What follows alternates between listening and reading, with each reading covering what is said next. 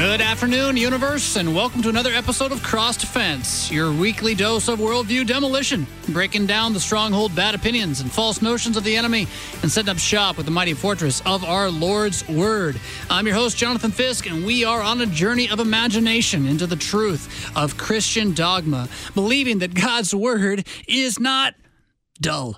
It is not boring. When God speaks, he speaks to enliven, to quicken, to inspire in the best sense of the term, to wake us from the dead with the power to actually speak back to him what we have heard, to hear it, retain it, have it transform our minds, have it conform us to the image of his son, Jesus Christ, and to confess, to say these words again. That's why St. Paul encourages us to hunger for the truth and to watch our life and doctrine closely, because the threat of the enemy is to send in a massive world that doesn't want to put up with sound doctrine, but instead wants to teach us to suit our own passions and teach us, therefore, to gather our own teachers who will scratch our itching ears for us. But Christianity is about holding firmly to the trustworthy message as it has been taught in Scripture, and so to encourage others. We're doing this by letting Dr. Francis Pieper, classic teacher of the Lutheran Church Missouri Synod, inspire us with his Christian Dogmatics series, Volume 1. We've been working our way through it, knowing that when the truth exists, it always exists the same in every place. And so what he said is what was true then, and it's true now. The Scriptures don't change their message. And so we're looking at these words, trying to find in them a way to be challenged to reassess and confess again in our own present day. To help me with that, on the line today, we have regular guest, Pastor Matthew Gunia. He is pastor of Ascension Lutheran Church in Niles, Illinois, classmate of mine from Concordia St. Louis Seminary, class of 2006, and a good friend as well. And we're going to be looking at Dr. Pieper's Christian Dogmatics, Volume 1, starting at page, I can't turn one page at one time here, page 78, near the bottom where there's a number 1, and going through most of the next page and a half there. This is in the segment that is called Law and Gospel under Divisions of Christian Doctrine. He's going to have a lot more to say about Law and Gospel later in the dogmatic series, but he's setting it up here as a major way about how we are to understand doctrine, understand truth. We got 3 things: law and gospel, fundamental, non-fundamental, open questions, and theological problems. The big thing that we're focused on at the start, though, is law and gospel, because it's what teaches us how to see what we do see in the Scriptures. In fact, as Dr. Walther once said, if you don't know law and gospel, the Scriptures are a closed book to you. So again, today we're kind of picking up on his digging into this law and gospel as a way to read the Scriptures idea. And but let me go ahead and say hello to Pastor Gunia, too. I've been talking. He's sitting there in the wings. Pastor Gunia, welcome back to Cross Defense. It's been a little while. Oh, yeah, it has been. Good to hear from you again, Jonathan. So what are your thoughts? I mean, as you were, I don't want to put you on the spot, but as you were doing your looking at today, what are your thoughts? Anything about the section 78, page 78 above what we're going to be reading that you want to kind of bring to bear? I'm happy to jump into law and gospel. I'm going to let you lead the thing because you get paid to do that. That's what I get paid to do. All right, we're good then. So my thoughts mainly are this. I think it's interesting that as what we're going to look at today in these bullet points, he's going to give us sort of the 3 uses of the law as ways for understanding law and gospel.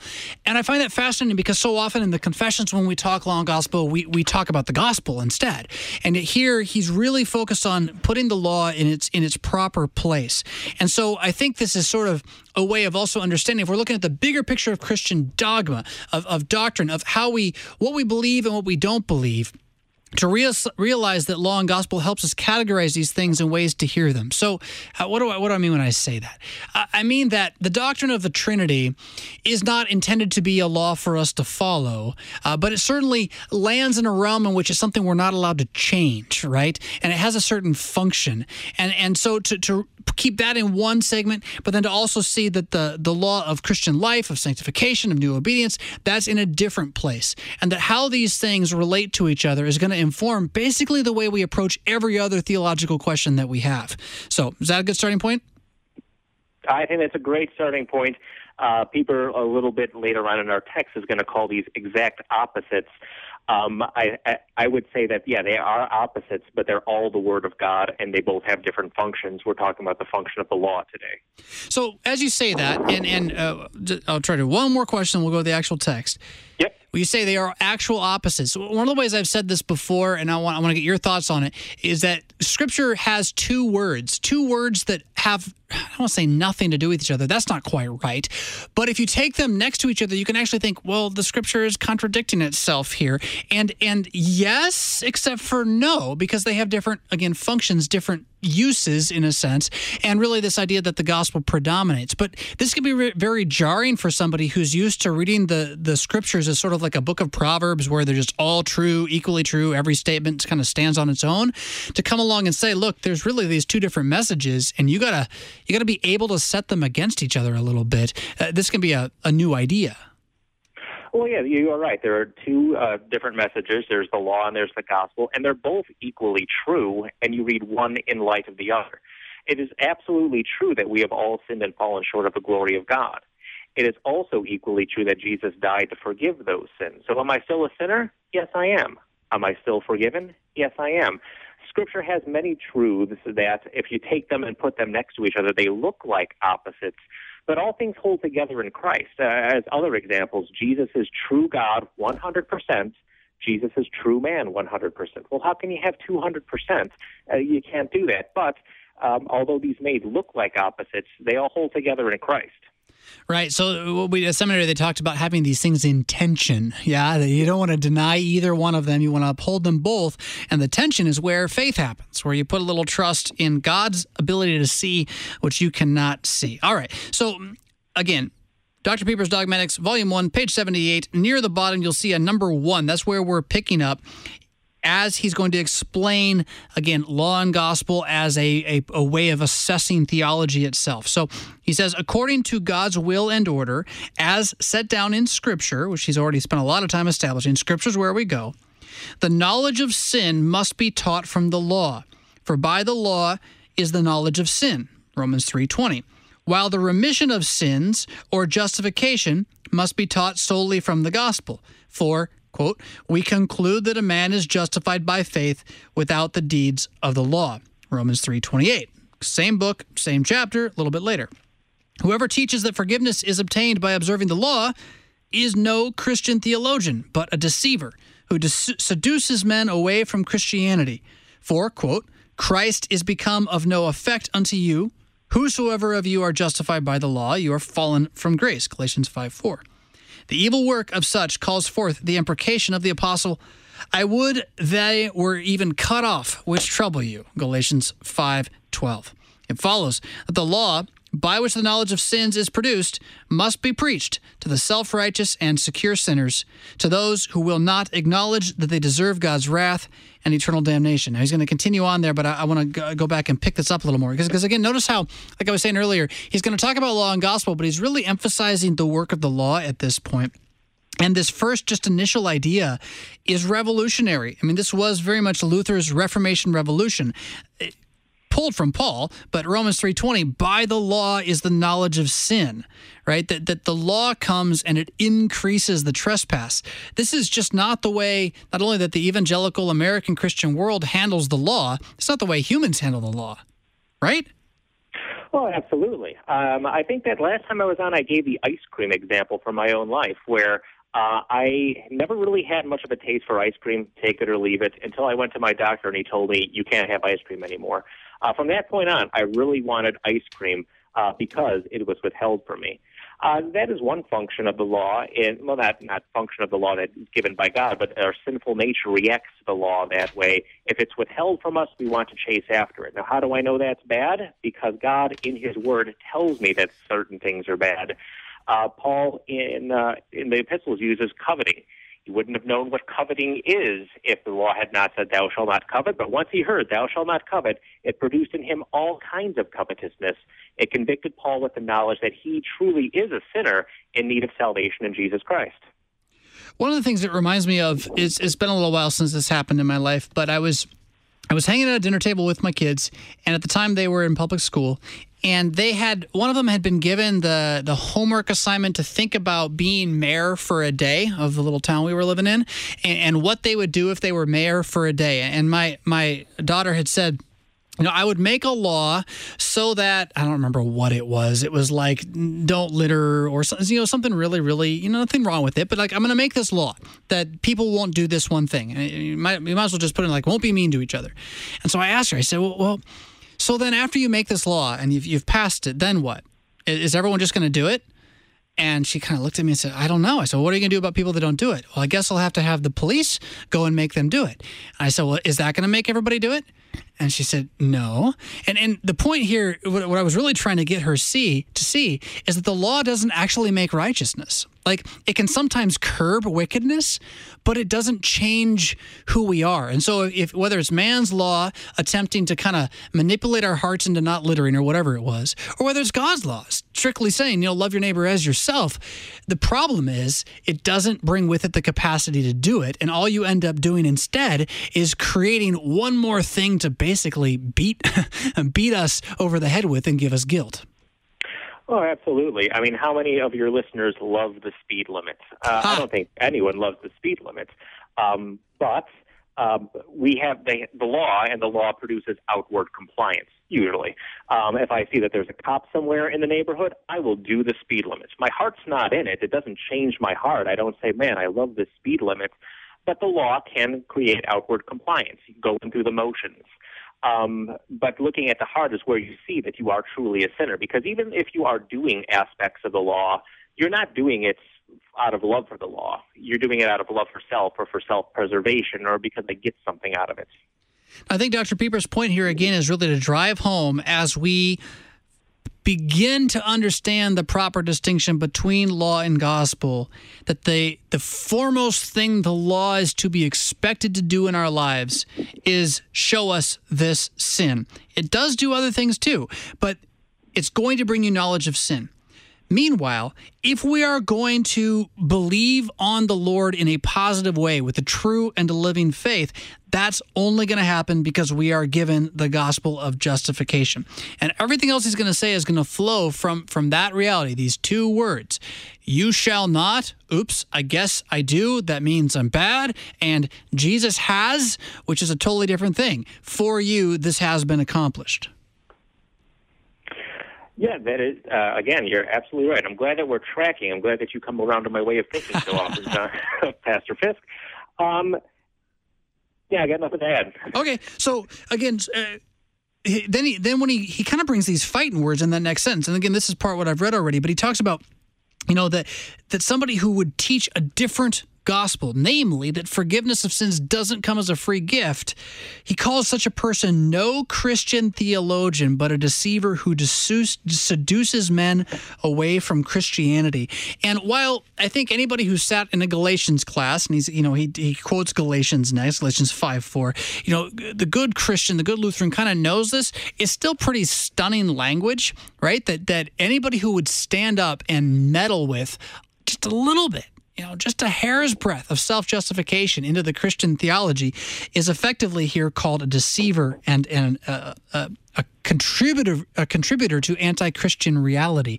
And those are fighting words for our present age, don't you think? Oh, yeah. I mean, it is the gospel enough? That's what it comes down to. And we all say, oh, yeah, the gospel's enough. Jesus has done it all. But we all act as if it's not enough. Well, what do Christians do? Christians go to church. Christians pray. You can make the list of what Christians should be doing. And if you're not doing it, well then, are you really a Christian? Have you really accessed the faith that Jesus offers to you? And so what are you doing? You're not looking at the cross. You're looking at your works. Have I prayed hard enough? Have I attended worship as frequently as I should? Have I given enough to the church? So anyone who's trying to add things for you to do in order to access what Jesus has done for you, that is not a Christian doctrine. And some congregations, some church bodies, some teachers have done this formally. You must do this, you must pray that prayer, whatever it may be, in order to access the blood of Christ. Others do it in their own minds. They trick themselves. They look at other people's piety or their own piety, and they either pat themselves on the back, hey, I've done it. I've done the proper things to access the blood of Christ, and I am forgiven. Or they terrify themselves and condemn themselves. Oh, I'm never going to be good enough for Jesus to accept and bring into heaven and to forgive and love. And it's because the conscience gets so destroyed by this kind of commingling, this confusion of the law as if it were good news, that St. Paul eventually says, I would rather people who teach such a way will just leave Christianity altogether. He actually says it in a much more mean way. I would that they were cut off so they would no longer trouble you. We'll pick it up right there on the other side of this break. You listen to Cross Defense. We'll be right back.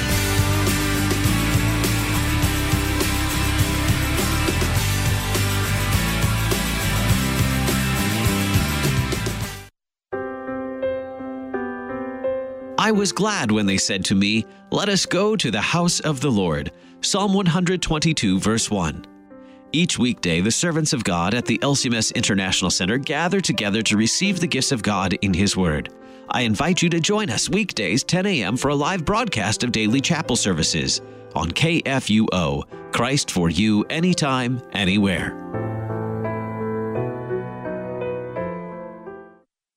Join Lutheran Immigration and Refugee Service and congregations across the country as we celebrate Refugee Sunday, a time to lift up the gifts that migrants and refugees bring to our country and to reflect on Christ's message to welcome the stranger.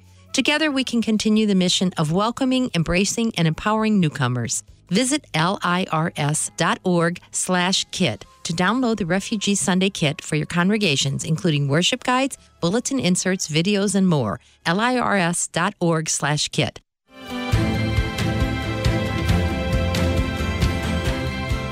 This week on Issues Etc., it's National Lutheran Schools Week. We'll discuss progressive education versus classical Lutheran education with Dr. Thomas Korchak of Concordia University, Chicago. We'll cover topics like method-driven education, socialization, technology in the classroom, the role of the teacher, and teaching worldviews. Issues Etc., live weekday afternoons from 3 to 5 on KFUO. You hear our voices every day as we speak the gospel, share the latest news, or for insightful and sometimes entertaining talk. Why not share your voice with us and send us your feedback, suggestions, and questions? Leave your comment at 314-996-1542. Be sure to follow us on social media too, so you can like, comment, and share your favorite posts. Drop an email to kfuo@kfuo.org or send a snail mail letter to Worldwide KFUO, 1333 South Kirkwood Road, St. Louis, Missouri, 63122. Worldview Demolition for the purpose of laying the foundation, which is the gold, the cornerstone that is Jesus Christ crucified for you. You're listening to Cross Defense on Worldwide KFUO. Christ for you, anytime, anywhere. I'm your host, Pastor Jonathan Fisk, and we got Pastor Matt Gunia on the line, good friend of mine, looking at Francis Pieper's Christian Dogmatics, Volume 1 on Law and Gospel, page 78 and following. We're actually on to page 79 now, where Paul continues by saying, it follows from the fact that the law brings us a knowledge of our sin, that the law is to be preached to the self-righteous and the secure sinner, to those who will not acknowledge that they deserve God's wrath and eternal damnation. And how can you say this, Dr. Pieper? Well, because Paul says this in Romans 3:19. We know, says the apostle, that what things soever the law saith, it saith to them who are under the law, that every mouth may be stopped, and all the world may become guilty before God. The gospel, on the other hand, should be preached to those whom the law has humbled, and who therefore are contrite and brokenhearted and poor in spirit. The spiritual conditions of the person dealt with determines when the law and when the gospel is to be applied. Now, this is certainly part of what we all were encouraged to read in C.F.W. Walther's Law and Gospel, which, by the way, listener, you can pick up a copy yourself from Concordia Publishing House, or you can look for the old abridgment, God's No and God's Yes, which I think is actually a great place to start. So this is familiar language, but we got to be careful here as well, because what we don't want to think is that Dr. Pieper is saying you only preach the gospel to people who are kind of spiritually showing their sin or showing an awareness of the sin, and you only preach the law to people who are hardened in their hearts in terms of sermons, right? Because you would never have a sermon that would be all gospel or a sermon that would be all law. He's talking about spiritual care of individuals and their consciences at a particular time and place. Does that sound about right, Pastor Gunya? Yeah, there are many ways that pastors care for people. The formal way, the public way, is in the sermon, in church on a Sunday morning or Wednesday night or what have you, preaching the gospel, preaching the law from the pulpit in a sermon. In sermons, it's right to preach the law, tell them why they need a Savior. And then it's appropriate to point to the Savior and what he has done for you. But that's not the only place that pastors care for the members of their flock. I find that when I am visiting people in their homes or in hospital beds or at a funeral home, that's when the law and the gospel is more particularly and precisely applied to people in their station in life and in their time of need. Right. So talk about that a little bit. So what's he getting at here when he's saying the gospel should be preached to those who are humbled and contrite? So how would you assess that kind of a thing if you're in a hospital room? Well, there might be things that people say, like, I think that God is punishing me for sins that I have committed in the past, and that's why I'm suffering as I do. Or any other such thing where the suffering is a direct result of the sin that I have committed. In such a time, the person already knows that they are a sinner. They already know that they deserve punishment. And so what you would do is you would proclaim to them the gospel. Yes, you do deserve this and more, but Jesus has taken it for you on the cross. And then explain to them their new identity in Christ. You are a beloved child of God. This is not the result of some sin that Jesus didn't die for, that you still have to do some or some making up for or anything along those lines. And so in converse, how would you describe a situation where you come in and you find somebody who is not repentant or not showing an awareness of their sin? You don't have to describe the actual situation, but why is it that preaching the gospel to them by itself without any law might not really have much effect at that point? Absolutely. If someone comes into my office or I meet someone wherever it might be, and they think that they are the model Christian, where if you look up righteousness in the dictionary, they got a picture of that person by them, I'm not going to do them any good by praising them and saying, oh, yes, Jesus loves you so much. It's true, or the Father is so pleased with you. It's true, but what this person needs to know is humility, humbling himself, that the reason that Jesus came into the world and the reason why you are loved is because you're so rotten. And I need to explain to them that you have not kept the law. Explain to them what the law is. Show them in Scripture what God commands and prove to them that they have not done what God commands. It's only once your repentance can you receive the gospel. That's not a work on your part. You need to recognize that you need a Savior so that you can receive that Savior. Yeah. So the law is there to effectively, again, this is that Romans 3 passage, silence us. It's not there so that we would say, look, I have done all these things. It's there so that we would have our hearts convicted of the fact that no matter how much we have done, we have still been unworthy in our service. We haven't even done a worthy job of what we ought to do. And that ultimate purpose of the law, it's not that it doesn't curb us, it does, and that's good, but that ultimate purpose of the law to show us our sin is what kind of lays bare the heart so that the gospel of, wait, God loves you anyway, wait, Jesus is the answer to this wrath anyway, so that can be salved over the conscience at that point. Now, I'm going to get a little bit ahead of us here, Pastor Gunya, but I'm going to throw it at us here anyway. He's going to end today by talking about this being the most difficult art, as Luther says. I mean, this has got to be your own experience, too, even as you talk about, visiting people in hospitals and whatnot. It's not like you walk in and you're like, hey, I know what I'm doing. And you walk out, you're like, yep, I'd said it all right there, right? It's just not that easy. No, it really isn't. It's right. That what's written, that this is one of the most difficult things for a pastor or a theologian to do, because as you correctly said earlier, you directed the conversation back toward the condition of the heart, not so much toward the condition of the outward works, because as we said earlier, if you keep the law, which you're not doing anyway, but do it with a begrudging heart, oh, gee, I suppose I have to do this in order to keep God happy, but my heart's not in it, and I don't like doing this, you don't get credit for it. So looking at the condition of the heart is very important for a pastor to do, and that requires the pastor actually know the people who are in his congregation. Not just seeing someone on a Sunday morning and doing the handshake, hey, nice sermon, pastor, thank you, we'll see you next week. That's not enough for you to discern the condition of the heart.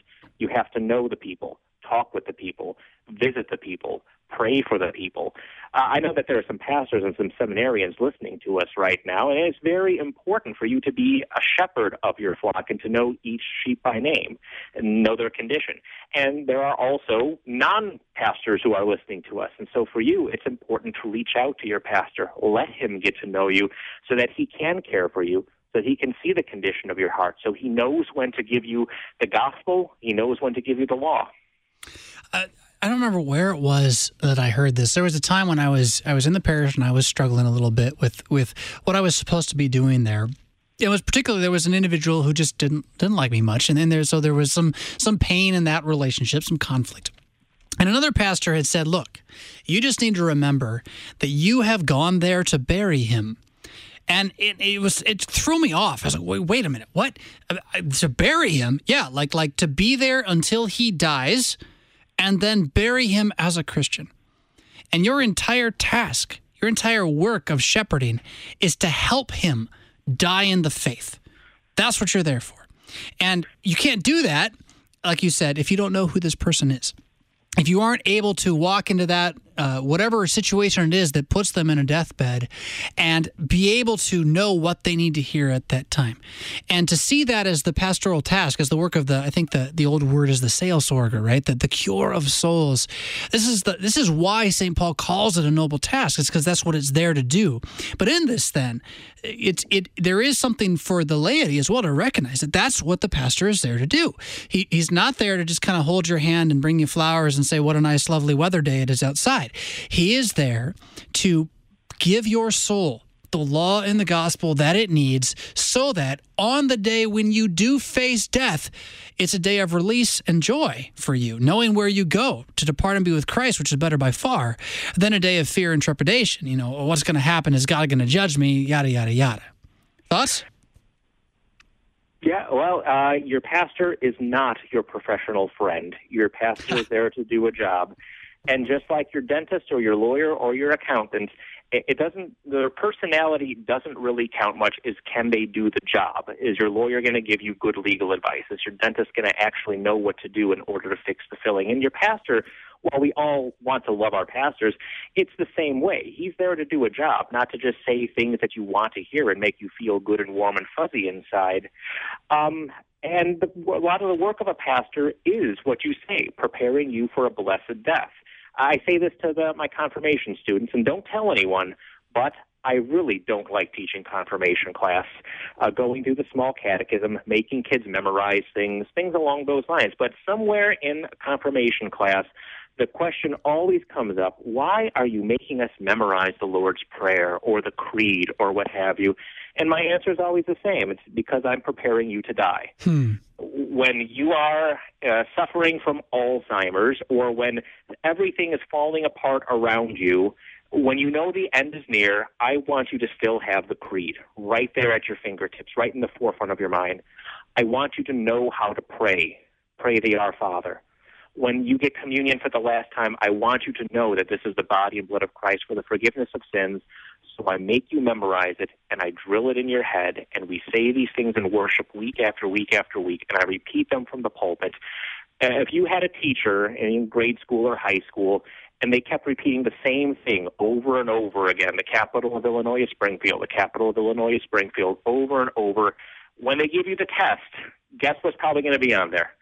The most important thing. So you would do well to remember the most important thing, and this is much bigger than a geography test. This is eternal life. You're not going to get tested at the gates of heaven like St. Peter stands there and like quizzes you on the catechism or anything along those lines.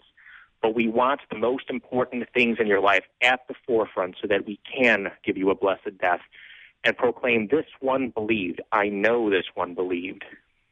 I love that. And I love your pointing out that liturgy is the daughter of repetition, and repetition is the mother of learning, right? If I can mix my metaphor there a little bit there. That to have things in the service repeated is a grand strength in an age, in an era where even the best science can't stop us from sometimes losing our minds before we die. And the practical reality that the things that you've remembered the most often are the things you're going to forget last. And I've heard these stories from various pastors who are, you'll go in and they'll be dealing with somebody who's forgotten everything else. They've forgotten their children's names, but they can still pray the Lord's Prayer every single time. It's pretty powerful stuff there. Moving forward now, okay, so Dr. Pieper's established for us that law and gospel is an important thing. The law condemns, that the gospel saves. But now he's going to talk about the law doing something else, and that this is important for understanding theology as a whole. That the law is the only source from which the Christian theologian teaches what good works are. I love that right there. I'm going to come back and say something about that. I'm going to read some more first. Even as Christ himself pointed to the law when he answered the question, which works are commanded by God and are therefore God-pleasing, in Matthew 15, 22, 19. Christians, too, need the law in this respect. For because of their old Adam, they are prone to take commandments of men, such as commandments concerning meat and drink, celibacy, yada, yada, etc., to be commandments of God. But the law cannot produce the works which are commanded by God and are good in his sight. Now he's kind of going back to the former point. The Christian theologian knows and ever bears in mind that only the gospel can create in man the will and strength to do good works. The apostle knew of no other way. I beseech you, therefore, brethren, by the mercies of God, that ye present your bodies a living sacrifice, holy and acceptable unto God. The axiom, lex prescribit, evangelium inscribit. I don't know how to translate that. The law of prescription, the gospel of inscription, something like that. Or Luther, a quote from Luther here. The lawmonger compels by threats and punishments. The preacher of grace persuades and incites men by setting forth the goodness and mercy of God. Learn to preach the gospel, and you've learned the art of making your people zealous of good works. Now, there's a point to probably go off on there a little bit that, okay, so the law can't actually compel us to do what it says we ought to do. The gospel, marvelously enough, gets us to do the good works without having to compel us to do it. But before we get there, his main point in this segment is really what he was saying in the first half. And this is what I want your thoughts on again then, Pastor Gunya. So that there's a tendency to want to create our own good works to justify ourselves, which are not the good works that the scriptures actually teach. And we hunger more by our sinful condition for the fake good works, for the made-up good works that we think are more glorious or more beautiful or more justifying than for the actual good works of the Ten Commandments that are given in the law of God. And the Christian theologian, the preacher, the teacher, and even the Christian are to strive to not teach a law that God has not given, to not actually create laws, but instead to seek after the ones that we've been given in the Ten Commandments. To me, that speaks really, really strongly because I feel like when I look around American Christianity today, I see all manner of laws that are not the Ten Commandments. What are your thoughts? Yeah, and this convicts me as well. I remember growing up, I don't know why or where this came from, but in my house, you were never allowed to eat meat on Good Friday. So we never had fish either. That was too close to meat. So it was all vegetables and potatoes and such. And I remember, I think I was in 8th grade, maybe a freshman in high school. I went to my buddy's house, and it was lunchtime, and his mom made us turkey sandwiches. And I looked at her in horror. What are you doing? Today is Good Friday. We're not supposed to eat meat. And she looked at me and said, where does it say that in the Bible? And that's the first time I ever ate meat on Good Friday, because it doesn't say that in the Bible. This was something that my family made up, and I was following it, and I thought this is what Jesus wants me to do. Look how great I am. I am refraining from meat on Good Friday. But that wasn't a good work. But the Bible doesn't call that a good work. I mean, you don't have to eat meat. You don't have to eat vegetables. You can do what you want. You have Christian freedom in this regard. If you want to know what God really wants you to do, you open the Bible and you read it. You see where the law is. You see where the gospel is. You see how God describes the life that you should be living. What you're getting at there a little bit then, or what this distinction's getting at, is one that I would call the difference between piety and pietism. Piety is not a bad thing. To desire to do good things, right? So that you hear the law of God and you're like, okay, I'm going to apply it here. I'm going to apply it here. For example, let's just take an easy whipping boy of alcohol, right? So you know that drunkenness is bad, and so you decide that in order to make sure that you never become drunk, that you never have a glass of wine, never have a glass of beer ever, because drunkenness is bad. You want to avoid it. That's fine. Like, there's nothing wrong with that. But then the moment you start saying that everyone else has to follow this pursuit of piety the same way you do, you create a law based on your piety, that's like the definition of pietism, right? Where you have now created kind of sub-laws to make sure that we keep the law. This is how the Hebrews, the Pharisees, really got to the point where they were making null the word of God for the sake of their traditions, as Jesus said, as they'd created sub-laws to make sure that they kept the law. One example was you could only take so many steps on your Sabbath day, and then, I forget what the number was, it was 65 or whatever. So as long as I take 64 steps on my Sabbath, I can do all the stepping that I want. But if I take 66, now I have broken the Sabbath, right? Well, you can see their piety was like, look, we don't want to work on the Sabbath. This is a way to avoid working on the Sabbath. We'll try to kind of limit how much we do, but then they went and they turned it into a means for assessing their righteousness, right? Whereas if you want to assess your righteousness, first off, the law is going to condemn you no matter what. But second, let's stick with the real law. You can't perfectly keep the Sabbath. You can't actually rest in full faith and trust in God, even for a single moment, let alone a whole day, right? So to recognize that and to not or just set ourselves against creating these rules, even though the temptation is always there to do so. Thoughts? Yeah, you said it very well. I was going to go down the route of piety and pietism, but I thought that might be a rabbit hole. I'm glad that you decided to go down that road. Yeah, and this is nothing new. Christians have been doing this since the ascension of Christ, where we're making up laws in order to live a righteous life, but then somehow we twist that in our mind and we start judging other people by the laws that we made up. Well, you're not as good as me or as that other person because you use your Christian liberty in a way that I choose not to use my Christian liberty. And it causes divisions, all kinds of horrible divisions. Keeping the law is good. Living a righteous and holy life is good. But to take your piety and the way that you are going to set up boundaries for your life and demand that everyone follow the boundaries that you have set up for yourself, no, that's pietism, and that's where you are rightly condemned if someone calls you out on that. Yeah. And so this is where, again, point 2 is for all of us as Christians, and pastors especially then, to strive to preach the law as the law, but not to make up ways to keep it, right? We can encourage ways to keep it, but to let the law itself be the definer of good works. What do you make of this quote that he ends with the segment here with Luther? The lawmonger compels by threats and punishments. The preacher of grace persuades and incites men by setting forth the goodness and mercy of God. I mean, is he just being an antinomian there and saying that Christians don't need the law? Well, I will say that lawmonger is one of my new favorite words. It's got to be, doesn't it? Yeah.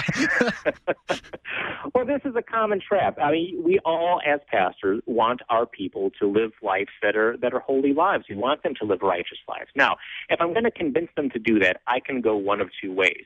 I can threaten them with fire and brimstone. You better do this. Threat of the law. You will be rejected by Christ if you continue to hang on to the sin and do not repent of it. Well, that might get outward compliance again, but it's not going to change the heart. And it's very likely that people are going to throw up their hands and say, I can't do everything that my pastor is telling me to do. Well, I guess Jesus just isn't going to have to love me. The other way I could do it is by telling them first what Jesus has done for them. He forgives you of all of your sins. Now you're free to live a righteous and holy life. This is what a holy and righteous life might look like. And you go back to the law and describe what the life looks like in accordance with the law. And then people, because of their joy and gladness, want to actually do the things that Jesus, their Savior, has instructed them to do. I guess to use a word that's, or to use a phrase that doesn't use the word lawmonger is, you catch more flies with honey than you do with vinegar. You create more righteousness by the preaching of the gospel than by the preaching of the law. Yeah, another example kind of comes to mind that it falls apart a little bit because it's going to involve rewards for what you do, but I think it kind of still demonstrates the point. I remember hearing somebody talk about once, because going back to the speed limit thing you mentioned earlier again, right? No one likes the speed limit. Imagine if instead of getting pulled over for going over the speed limit and getting charged $300, every day the cops are going around with their laser gun and they were picking, cars, and then randomly one car that's going the speed limit, they were going to get the license and then they send a $300 check in the mail. Thank you for going the speed limit. Now, it might not get everybody to follow the speed limit, but it might kind of change a few hearts about it, right? Like it might get you to think, man, the speed limit is something I'd love to do because it has positive benefits to me, right? And granted, again, you can really turn this around and make it into a reward and a law-based thing. But the idea is, again, that the promise of something in the future, the promise of something good, I should say, or the reality of something good being given has a greater effect upon the heart, if it's actually going to change the heart, than a command or a mandate is ever going to do. We got one more point here he's going to make now in this setting up of law and gospel as a place for understanding theology. Point 3, we're on the bottom of page 79. Dr. Pieper says, the Christian theologian knows, too, that is also, that he cannot successfully combat sin by means of the law. That's kind of what Pastor Gunia just said a moment ago. The law can indeed check sin outwardly, but inwardly it only activates and multiplies sin. This is what I was saying earlier about the law can curb you, but inwardly it can't even curb you. It just exacerbates it. It makes it worse. It's like poking a bruise. Paul speaks from experience. He says, quote, for when we were in the flesh, that is under the law, the motions of sin which were by the law did work in our members to bring forth fruit unto death. Romans 7:5. It is the gospel alone which slays sin in man.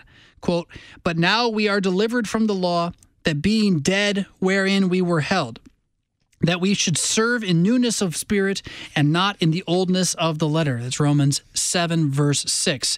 And Romans 6:14 declares, quote, sin shall have no dominion over you, for you are not under the law, but under grace. Now he gives us some more Latin. We'll see how I can do. Lex necet peccatorum non peccatum, evangelium necet peccatum non peccatorum. Oh man, I don't know about that one. I'm not even gonna guess. Therefore, he quotes from Dr. Luther again here, I think. Therefore, place him who is well versed in this art of dividing the law from the gospel at the head, and call him a doctor of Holy Writ. And that's sort of the highest art bit we were talking about earlier. So a lot there in Romans 7 and Romans 6, kind of the place to go for this theology in the scriptures, to wrestle with law and gospel as a Christian is to understand Romans chapter 7. What are your initial thoughts just from that paragraph, Pastor Gunia? No, it's a lot of repeat from number 2. You can't combat the law by making more laws. So, okay, with that then, how do we overcome that reality? Like, I mean, so in my own heart, how do I teach myself to not do that? Any thoughts? Well, we talked about one of the paradigms. I want to make sure that I keep the Sabbath day holy, and I'm going to make sure I don't work, so we're going to have a prescribed number of steps. But then you have to add another law on top of that, so you have another law to help you keep the law, and then you have to have another one on that. And all of it is works-based, all of it is fear-based. There's always that nagging thought, have I really done enough? Is God really pleased with me yet? The gospel doesn't even ask those questions. The gospel proclaims, God loves you through Jesus Christ and what Jesus has done with you. It showers you with peace and joy and confidence. You don't have to worry about whether Jesus loves you or not, or am I doing enough or not. Those are not even questions that come to mind. But rather, because Jesus loves me, I can go off and do good works. I just totally, I was just thinking like 3 things at once. Okay, so is the gospel, he says, it is the gospel alone which slays the sin in man.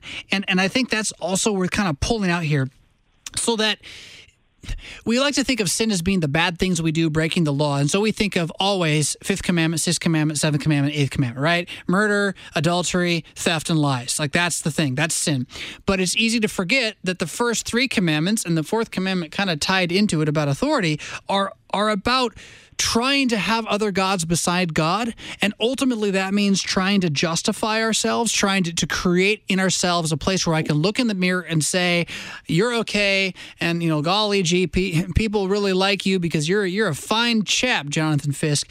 And it is the gospel which actually kills that sinful pride by forgiving it, by saying there is no work in you, no thing in you can do, which is enough to satisfy God at all.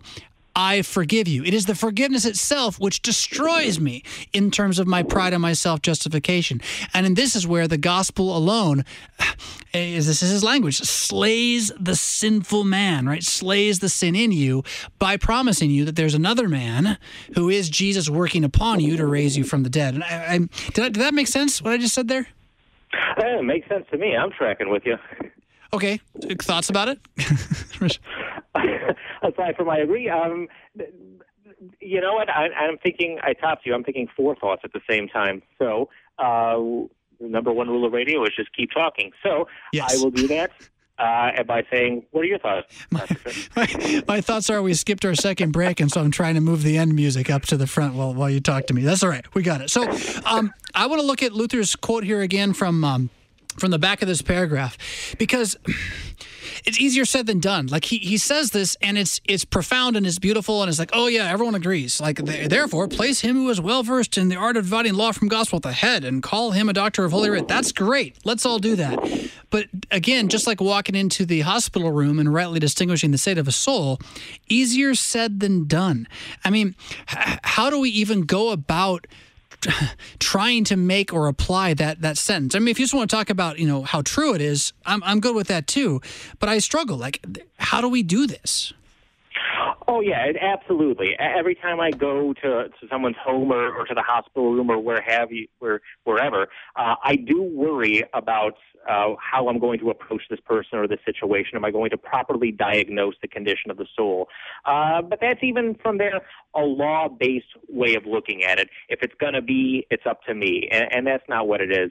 I have to continually remind myself that in the mutual conversation of the brethren, as I pray with the person, as we speak about the law, as we speak about the gospel of Jesus Christ, whatever it is, the Holy Spirit is in those words to guide and direct the conversation, to convict or to raise up the person with whom I speak. So one of the ways I'm thinking about this, totally in agreement with you there, but is also like, so for the average layperson, what does it mean to place at the head one who is a doctor of law and gospel, right? And so this is like the next time you're in a situation where you have to call a pastor, the primary question you should have for all the candidates that you interview is this guy able to rightly distinguish law and gospel? Or the next time you're going to be at a district convention and vote for the secretary of this, that, and the other thing, or the mission executive of this, that, or the other thing, or the president, right, or the president of Senate, or any of the motions at Senate that take place. The thing that should be driving all of our decision-making is, are we rightly distinguishing law and gospel? Will this person in the vocation that we're sending them as church rightly distinguish law and gospel? And if the answer is no, well, then we need to take a step back and think twice. Yeah, because if we put into the voice of the church individuals who cannot tell the difference between this is what God has said is a good work and you really should do this work, but it doesn't save you, and Jesus Christ crucified you is a done deal, promised, here sealed in your baptism, don't you dare doubt it. If you can't distinguish between those two things, it doesn't matter what else we do and call it mission, doesn't matter what else we do and call it church, it's all a house of cards. I agree with that as well. Now, the question, does this person rightly distinguish law and gospel? The answer for everyone is no. Explain that. That's good. That's good. No, we all make mistakes. We all misdiagnose. Me, you, every pastor I know has thought they were supposed to zig with the gospel, but really they were supposed to zag with the law, and the words that you spoke fell short. And then you walk back to your car thinking, how silly could I have been? Every pastor does that. And look at this. The church is still standing anyway. Jesus is still present in the word and in the sacraments. He continues to forgive even pastors when they misapply the law and the gospel. So it's not so much the question is this person going to be a perfect pastor and do exactly what the Holy Spirit would have him do and properly diagnose every heart that he comes across? No one can possibly do that. But does this pastor work hard at it? Does he read the scriptures? Does he read the confessions? Does he pray? Does he give it his utmost and most earnest effort? And is he humble enough to recognize that he still needs to learn? That's what I would look for if I was looking for someone to vote. Yeah, that's excellent. That's excellent. Pastor Matthew Gunia is pastor at Ascension Lutheran Church in Niles, Illinois. Thank you, Pastor Gunia, for being on Cross the Fence with me today. I'm going to close this up, but I really appreciate your time. Absolutely. And this has been Cross Defense, your weekly dose of worldview demolition. I'm your host, Pastor Jonathan Fisk, and I'm looking at my little list of, every time I'm on a show, I have to sit here and kind of take notes to give to Mrs. Sarah Golseth so she can put all this stuff online and make it all really catchy and try to get people to listen after the fact. And Pastor Gunya, he has just been a plethora gold mine of great little comments. So which do you think Mrs. Golseth is going to name the show? Is she going to call it the Law of Ice Cream Reprise? Is she going to call it Don't Be a Lawmonger? Is she going to call it Your Pastor is Not Your Professional Friend? Or is she going to call it Zigging with the Gospel and Zagging with the Law? All of that beautiful stuff. But in either case, let me tell you, my friend, as you work to discern the truth of what God's Word actually says, there's no question that law and gospel is the high art which you are totally given in Jesus Christ to understand, believe, live under, and confess. You've been listening to Cross Defense. We'll catch you next week. Rock on.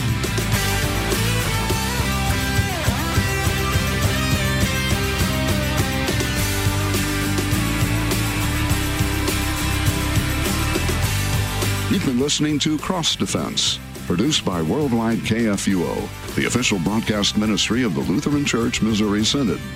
Your support is vital for this program to continue.